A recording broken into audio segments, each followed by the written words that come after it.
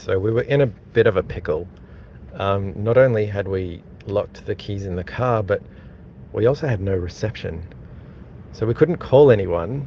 And also, the car relies on having reception in order to have anything talk to it remotely. Um, so we're just like in a bit of despair, like trying to see if we could open the car, put my fingers in through the windows, try and press buttons and look for things, shake the car. All we could see on the car's big screen was that it was recording us because it thought we were trying to rob the thing. So we're just a bit exasperated, and this man starts walking over to us. This kind of old-looking guy. He had a small caravan on the back of his car, and he just came up to us and he said, "Whatever this is, it does not look good." And we said no, and he says, "All right, what are you trying to do?"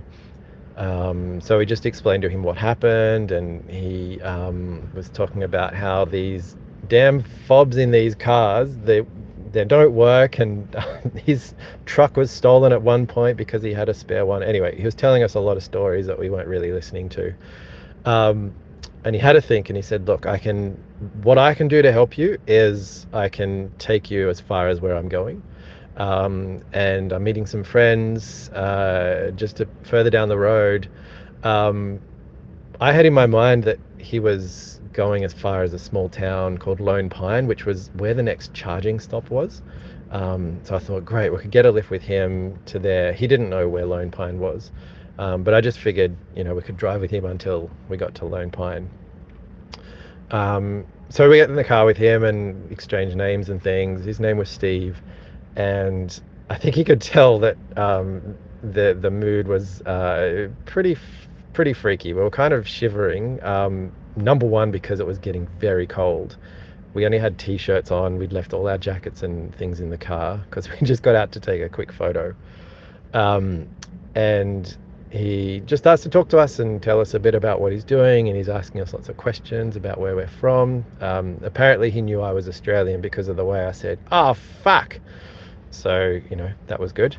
And he starts taking us down the road. So we get about like 30 minutes down the road, and it was all downhill, which was good in my mind because I thought, well, the battery, if we ever get this thing working again, is going to be fine to get us to Lone Pine.